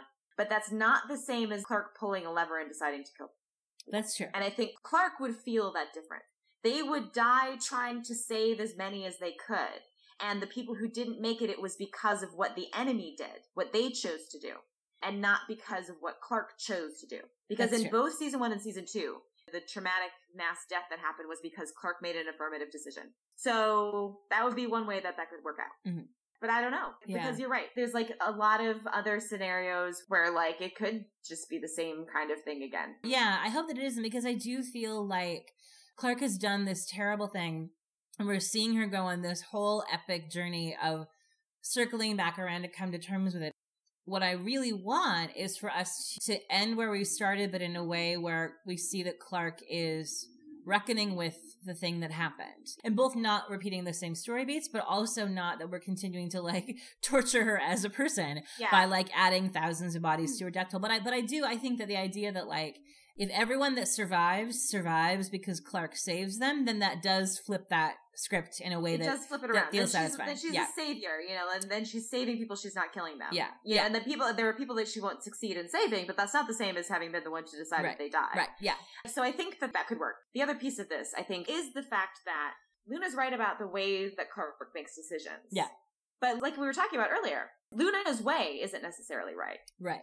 It's not necessarily right to just like straight up refuse to kill all the time. And in order to preserve that, to like remove yourself and live in some secret location where no one can come who will ever force you to kill again. Right? Like, so I think that Luna's isolationism, I do think that in this episode, I don't think we're meant to like look at Luna and Clarke here and be like, oh, well, obviously like Luna's totally right and Clarke is the bad guy now. Yeah. I think she's a foil. It's great. Right. She's a foil because she's forcing both us as an audience and Clarke to stop and think about things and question things that we hadn't really been asked to question before.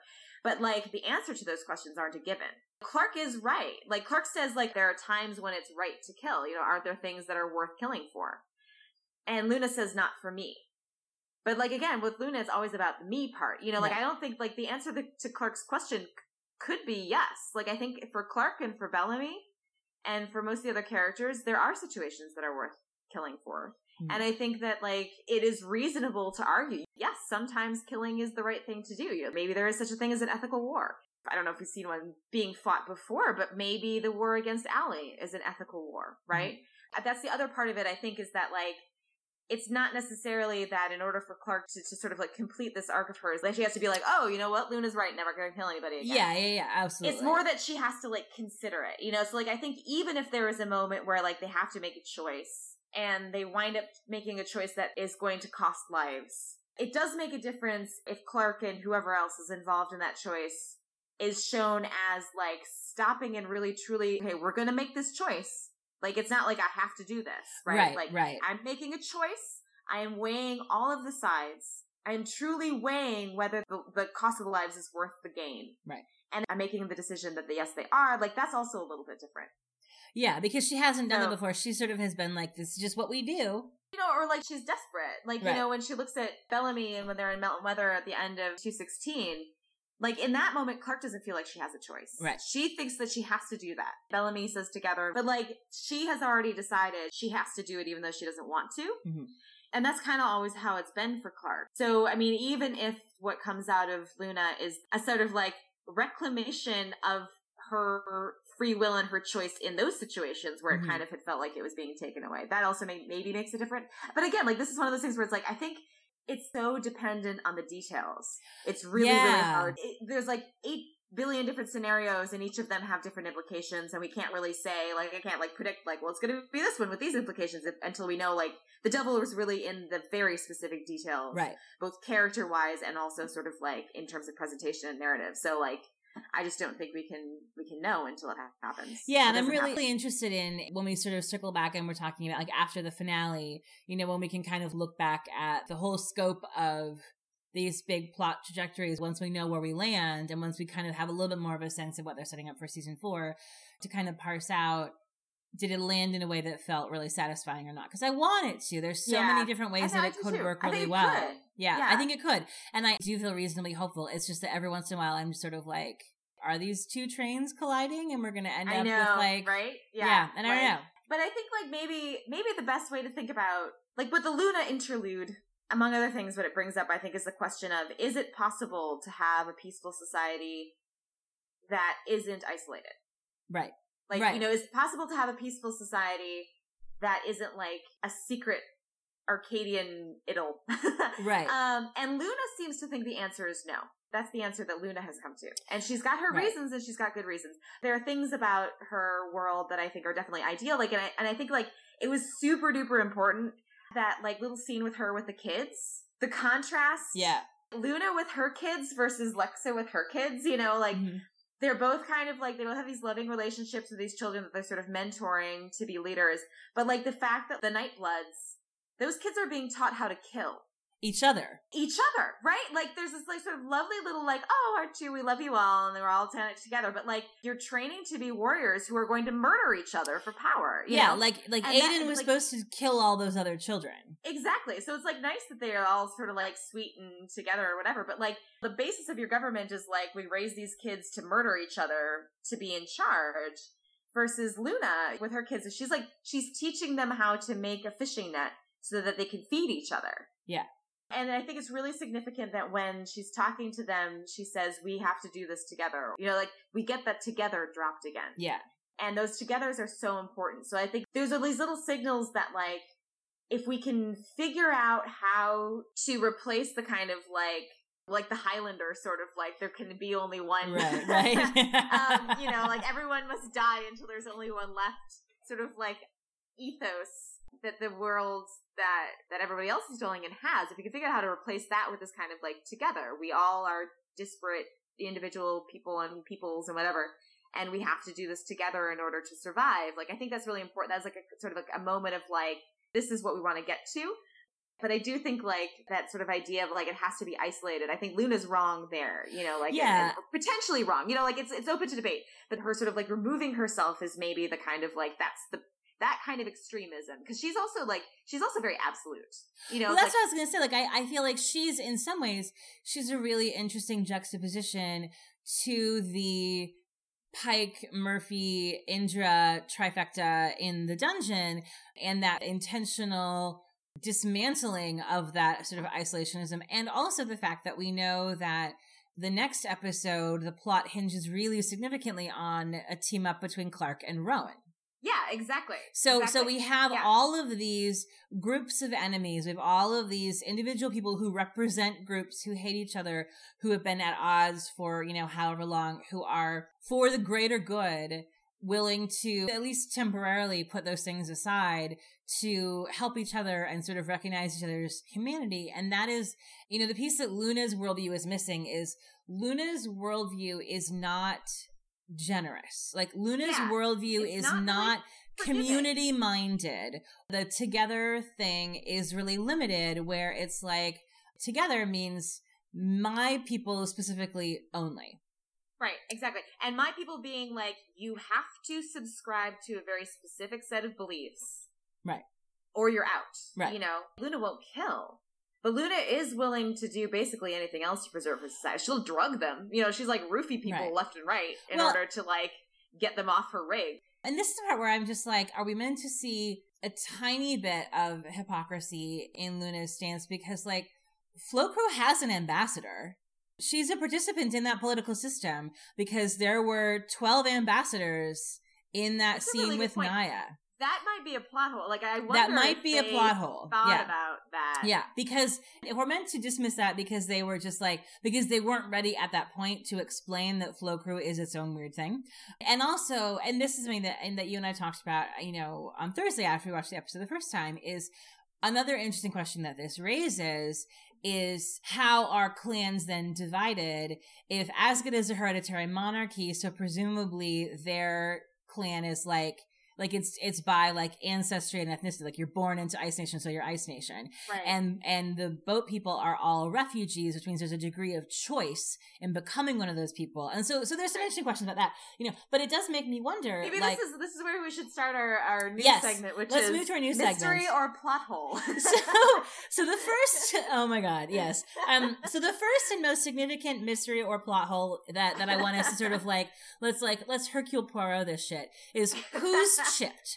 Jaha asks ALIE, he says, oh, the person hacking in from Arcadia must be Jacopo Sinclair. We have so many names this season, by the way. We have Jacopo Sinclair, we have Zoe Monroe, we have Harper McIntyre. We don't know Jackson's first name, but we know that it's his last name because his mom's first name was Mary. It's like we're learning all these things about these people who are probably all going to die. But so he says, oh, it must be Sinclair hacking in. And she says, Sinclair's dead. And he says, how do you know? And she says, unimportant, and breezes right past it. There are three potential options. One is just that they needed to convey that information and they were like, okay, so she just knows it because handwave, blah, blah, something, something technology, just to convey that information and that it doesn't actually matter. Or that she had access to the Arcadia security. Yeah. The second way is that she has some kind of a way to monitor things happening at Arcadia that would give her enough information to know that Sinclair was dead, but not enough information. Like saw the funeral or something. Yeah, something like that. Or that somebody from the Adventure Squad is chipped. The problem with that is that she doesn't at any point figure out that it's Raven, which means the person who's chipped, it can't be Harper or Monty or Brian or Miller. Otherwise, she would know exactly what was happening, who was doing it. The information that she has is Sinclair is dead. Why would she not think it's Raven? She knows Raven is like this special mind who can figure, like, why would she not immediately be like, it's Raven? Right. Well, exactly. Yeah. Maybe ALIE doesn't know what happens to somebody who disconnects from the hive. So the question of who has the chip is like, in that moment in time, the information ALIE has is that Sinclair is dead. The information that she doesn't have is what's happening now and who's actually doing it. So it feels like it can't be somebody on that half of the Adventure Squad, that it can't be, obviously, Raven or Monty or Miller or Brian. Plus, also, like, when would they have gotten a chip? And when would they have gotten a chip? That we know that they have. We saw Monty holding. Right. And they all watched what happened to Raven. The only person who was really susceptible to chip temptation was Monty, and they shut that down very thoroughly in this episode. I think Harper was a fake out. I think the Harper and Monty sex scene, which was its own kind of like where did this come from? Why did this? Like is this gonna bear fruit later? Are they like a thing now? Because it didn't seem grounded in anything that had happened before. But I suspect that it was some sleight of hand to make us wonder if it was Harper who was chipped. But it can't be Harper who was chipped, because if Harper was chipped, then ALIE would know it's Raven, and she would have known that long before. She would have been able to like be in the room looking at the screens and see what Raven was doing. Harper would have been there the whole time. Sidebar, by the way, I'm extremely worried about Harper because she now has a last name and also spent the entire episode talking about how like weird it was to have peace and whatever. Would they ever I was like, be happy honey. Like, gave you a last name and you got to be happy for a second. Yeah, I was like, you're probably going to be dead in like 5 minutes. Yeah. So that seems to me to eliminate that half of the Adventure Squad as the potential chipped person, which brings us to the other half. Even this I'm not sure about, because this is where I feel like it could just genuinely be a plot hole. The most likely is that at some point in between ALIE saying Jasper is slowing down the show, and when we see Jasper again, and then there is a cut to him where he has kind of a strange expression on his face, that he has either forcibly taken the chip because they're like literally like torturing him, or that he takes it to save that little girl or to save Luna or something like that. That we don't see it happening, but that sometime in the intervening time that Jasper takes the chip, because it's after that then she knows about Sinclair. But the problem with that is that then he does seem like his face seems to register real panic. He seems to be reacting like regular Jasper from that point to the rest of the episode in several key places where he's having an emotional reaction to what's happening to everyone around him, that he doesn't look chipped. And since no one is watching him, like those reactions aren't for the benefit of somebody else. It's not like Emori, you know, when Murphy saw her in the market and she's like performing for him because she's trying to manipulate him. Or Abby faking worry about Clarke because Kane's watching her, you know, and then the expression shifts when Kane can't see her, you know. It didn't feel like that at all. This all felt sort of authentically Jasper. So then that, which could also just be like them trying to be cagey so that when it's revealed it's a shock. Although because because then they leaked pictures of Jasper in the City of Light. That's the thing, is I'm like, if Jasper took the chip, and they're building it up as some kind of a mystery, who took the chip? Who took the chip, guys? And it really is Jasper. We all knew that in January, and that's a bananas thing to give away that early in the game. You've taken all the steam out of the reveal of Clarke being like, Jasper, what are you doing in the City of Light? Right. So part of me wants to be like, was it an elaborate hoax? Like, I don't know. Right, I have no idea. Because it feels like logically, for that information to be conveyed to ALIE in the order that it's conveyed, that Jasper's the only logical person, and that we do know and have known all season that somehow he ends up in the City of Light. And I could totally see that being like next week, that being a whole, because I mean, it would make sense, right? Because then so they go back and they find Roan and they come up with whatever, whatever their secret plan is to, to have Roan pretend that he's captured Clarke and bring her in, which I think, like I said, I think is probably a diversionary tactic for something or other. And then, of course, the big, shocking, gut punch reveal is that, Jasper's been chipped all along and ALIE knows the whole plan and they're fucked, because, as soon as Clarke shows up, they call their bluff. Right. Which, which I could see that. I could totally see it happening if what's supposed to be happening is that Jasper got chipped somewhere. Right. When Luna's head was underwater and we were watching that instead of what was happening in the room. Yeah. Could totally see that.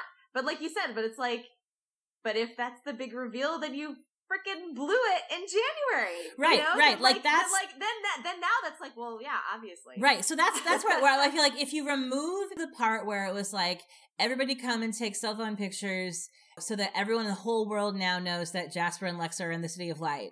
If you subtract that, Jasper being chipped the whole time, turning on them at the 11th hour in a way where you get a really high-stakes, suspenseful cut between Clarke seeing him in the City of Light at the moment that he turns on them and does some whatever thing in the real world, is a perfect place to end part one of the finale. Yes, right, exactly. And it's because everything's ruined. Big twist, and what are they going to do? Because it's Jasper, they can't kill him, but if they don't kill him, then ALIE still has his brain. That's a great cliffhanger, except that it isn't. Why did they take the wind out of the sails of that cliffhanger if that's really what it was? That was the worst fucking decision. It was... whoever decided to do that PR stunt, it has been a disaster on every level. Practically the entire ALIE commander plot, more or less, the bones of it, we guessed by that day, and the pieces that we didn't guess based on the promo, we figured out because of that stupid stunt. Right. You literally gave away your entire season. Right. And also, even worse, you also made, Clexa shippers and Lexa fans believe that she was going to live to the finale, which even worse because that was the reason you did it. Right. To make them believe that she was going to live until the finale. Yeah. So people who weren't totally invested in that, it was still pretty obvious. We still knew that she was probably gonna we figured out what the connection was gonna be and what the City of Light probably was, and that her being in there, she could still be dead on the outside and still be in there. Right. So it's you either gave away your entire story, or you convinced people that a character was going to live when she wasn't, or both. And all of those outcomes are terrible. That was just the worst decision. Yeah. You could possibly make. Yeah, and for very little, I don't think that choice of something to generate buzz was a good one. I understand that it's that's what they were filming when the week that the premiere aired, and they wanted a lot of social media traffic and buzz. And they don't generally film in central Vancouver. They're out in the woods somewhere, and they're hard to find, Yeah. So I understand why it was appealing, but I feel not even getting into the manipulation of the fandom, but just purely talking about it. Lexa makes it to the finale, JK makes it first. No spoilers, but we're filming the finale, and here's Alicia dead and Carrie, and everyone's like, okay, well, good, so we know for sure that she's not gonna die, and which is just mean spirited in a way that I don't think that they thought through. But even dismissing all of that kind of fandom side of it and just looking at it plot wise, I feel going into the beginning of this season, knowing that those specific two people, Jasper and Lexa, end up in the City of Light with Clarke, if things are unfolding the way that we predict that they are unfolding, that completely undoes what I imagine would have been two enormous plot reveals and makes me a little grumpy that I don't get to watch the show with those things being surprises. Yeah. Because the second that you show Lexa and Clarke in their season 2 costumes in a modern setting, you're like, we are in some kind of a virtual alternate reality. That's probably the City of Light, and the commanders are hooked up to it. It's like the only thing that we didn't figure out from that was that there was 2 City of Lights. Cities of Light. But we'd already figured out that probably the commander was connected to the City of Light. Yeah, and the reincarnation, that the reincarnation was technological, like all that stuff was embedded in the fact that, that we're seeing like a modern city street with Clarke and Lexa looking like they did at the end of the last season, where it's like, okay, so this is some kind of a like virtual dream sequency something, and then extrapolating from that, like we were able to put all the rest pieces together, and it wasn't just us, like other people figured that, and that now other people put that together too, because it was pretty straightforward, and now we're landing in a place where the secondary reveal of Jasper is also becoming hugely plot relevant and feels like a big twist that has been untwisted for us because we saw it before the show even aired. I guess what's been interesting is knowing going into this season that Jasper ended up in the City of Light and somehow taking a chip. What has been interesting about that journey to watch is all of the different ways that it has seemed like that was going to happen that haven't been how it happened. Like, again, if this hadn't been, spoiled beforehand, there's something really interesting in the idea that, like, it's been sort of built up all along that it would be some huge moment, that it would be some big emotional thing, that it would be about Maya, that it would be about his inability to deal with his grief, that it would be about his desire to forget, that it would be sort of tied in with his self-destructive behavior. And so if in the end, how he gets there is quietly off camera to save somebody he doesn't even know because he's being tortured, that's an interesting choice for Jasper. It's a puzzling one, but it's interesting. But it is one of the many, it's like mystery or plot hole, along with how do chips get onto the oil rig?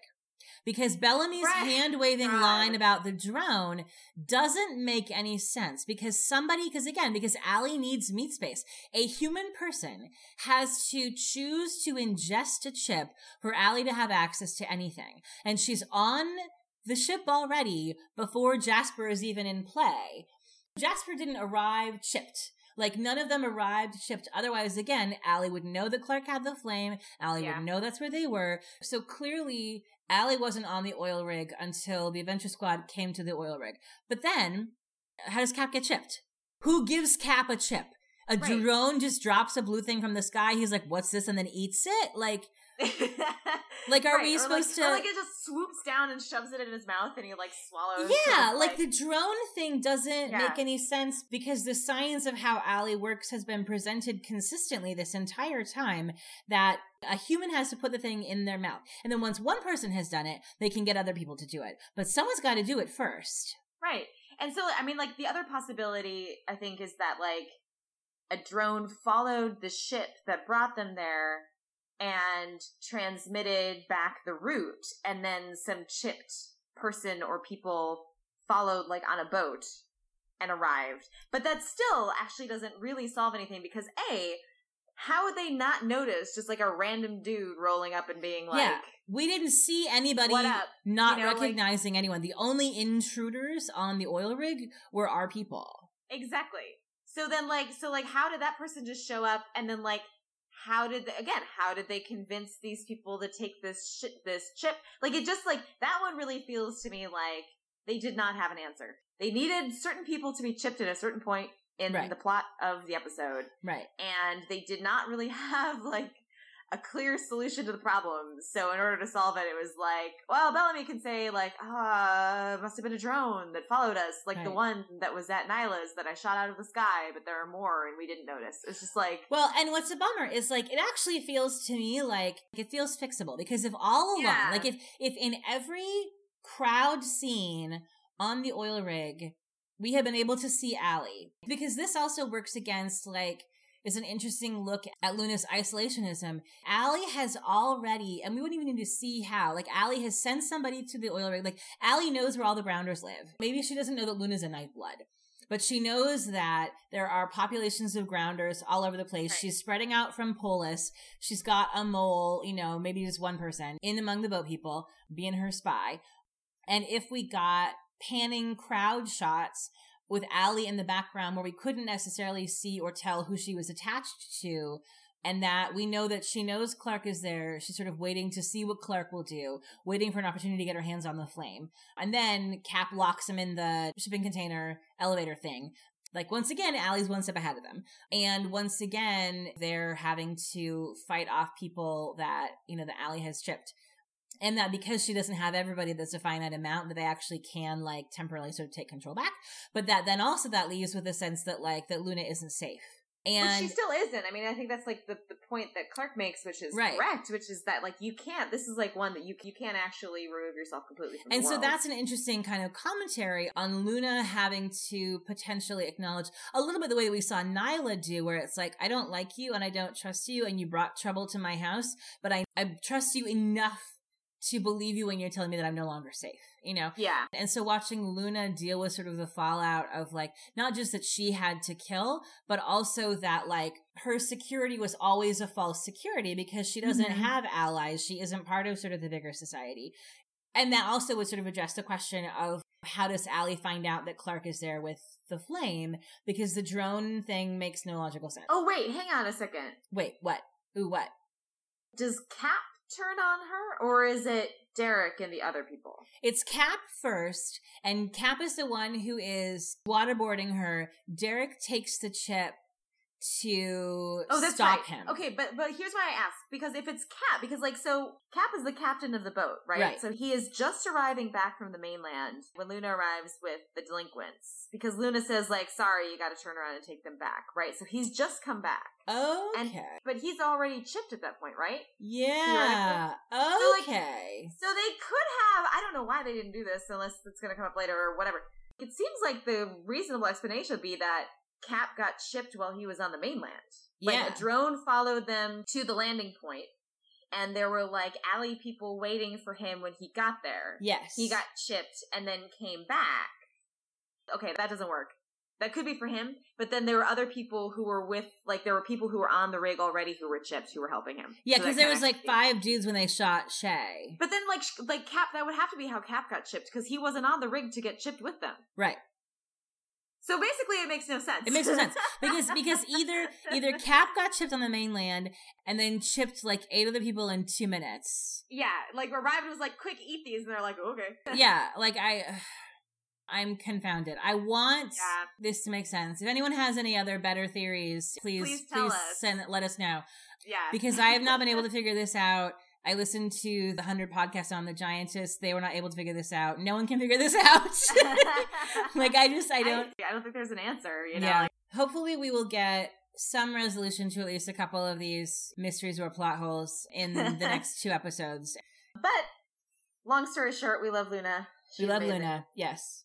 Always happy to have Luna back. She is a freaking badass. And I love that Clarke was you ran away. And Luna was haha. I would have won. Not because I was a coward. I ran away because I was awesome, and I was you bitches can't handle me. I ran away because I was going to kill him. I didn't want to. Yes. Interesting. So I had to kill my brother. I wonder if that's a little sort of it immediately makes me think of Octavia and Bellamy, but that could just be it could just be they randomly picked brother. Where I feel it might become plot relevant potentially is it's also the only inkling that we ever get that being a Nightblood is potentially hereditary. That's true, yeah. Does Luna have a kid? Does Lexa have a sibling? Does Aiden have a little sibling who has? Is there a baby Nightblood somewhere? So is someone going to have a baby? Is there going to be a grounder baby born who's a Nightblood? Is this? Oh my God! Wait, what? I saw something crazy. This is so crazy. This is not even going to happen. But is it possible that the plot thread that went nowhere back in the premiere where Jackson mentions women having their contraceptive chips taken out and the sort of Octavia has a Nightblood? Does Octavia have a Nightblood baby? Oh my God. maybe, I don't know. Does Lincoln have genetic Nightblood in his ancestry somewhere? Oh my God. What if Lincoln was in a conclave too? Ooh, oh my God. What if he ran away first? Well, we've seen Lincoln bleed though. Oh damn! Okay, but if it's could be related. It's clearly a recessive gene because it pops up randomly. Yes, so he could be related to Luna somehow. Yeah, Yeah. He could be like her other brother. Yeah. Or Lexa because he's tree crew. Lexa, yeah. So I'm just wondering. We don't actually know because like Floukru apparently is just like a thing that Luna made. Right. So we don't actually know that Luna was... We don't know anyone's actual like ethnicity. And we seem to be given to understand that the boat people... Like that she sort of founded them?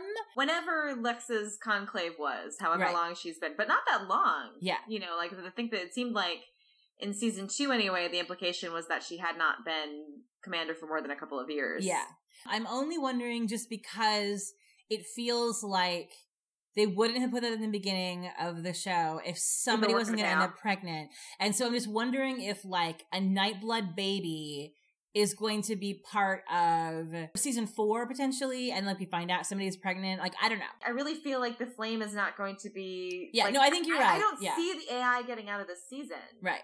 Although, if it does, it would be fucking amazing if Octavia turned out to be pregnant with a Nightblood baby. Yeah.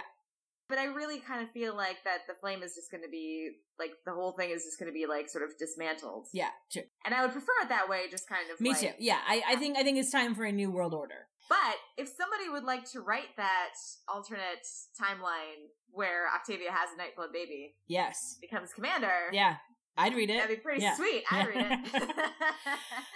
Alrighty, we should probably wrap this up. So we will see you all back here next week for the first installment of the 2-part finale, Perverse Instantiation, Part 1, Episode 315, which is very suspenseful and stressful and exciting. The trailer looks amazing. I'm really excited about the potential of Indra looking like she has to like attack Chipped Cane with a gun. Yeah, OMG. yeah. All roads lead to Polis, and all of our plots are starting to kind of converge, which is very exciting. And Roan is back. And Roan is back! My buddy! So happy to have Roan back. So he can side-eye Bellamy. And this is the first time Roan will have seen Bellamy and Clarke in the same place since he stabbed Bellamy in the leg and also, like, listened to Clarke beg for Bellamy's life. So, in my heart of hearts, Roan is, like, the OG Bellarke shipper. Yes, exactly. Like, just get it together. Oh, you two kids. Yeah. I did initially, like, when we first met him, I was sort of low-key shipping him with Clarke because they had just bonkers chemistry. But I do really feel like I love the idea of him being more of like their Yenta, you know? like Roan is like her wingman. I wouldn't be mad at him sticking around and like, I don't know, like I could be down with Ice Mechanic. And they meet for the first time in this episode. Yeah. We're gonna watch the sparks fly. Birth of a new ship. Yeah. Yeah. So anyway, so tune back next week where I'm sure we probably will have at least a little bit of Ice Mechanic screaming. Good times. All right. Well, thank you all for listening, and we'll see you next week.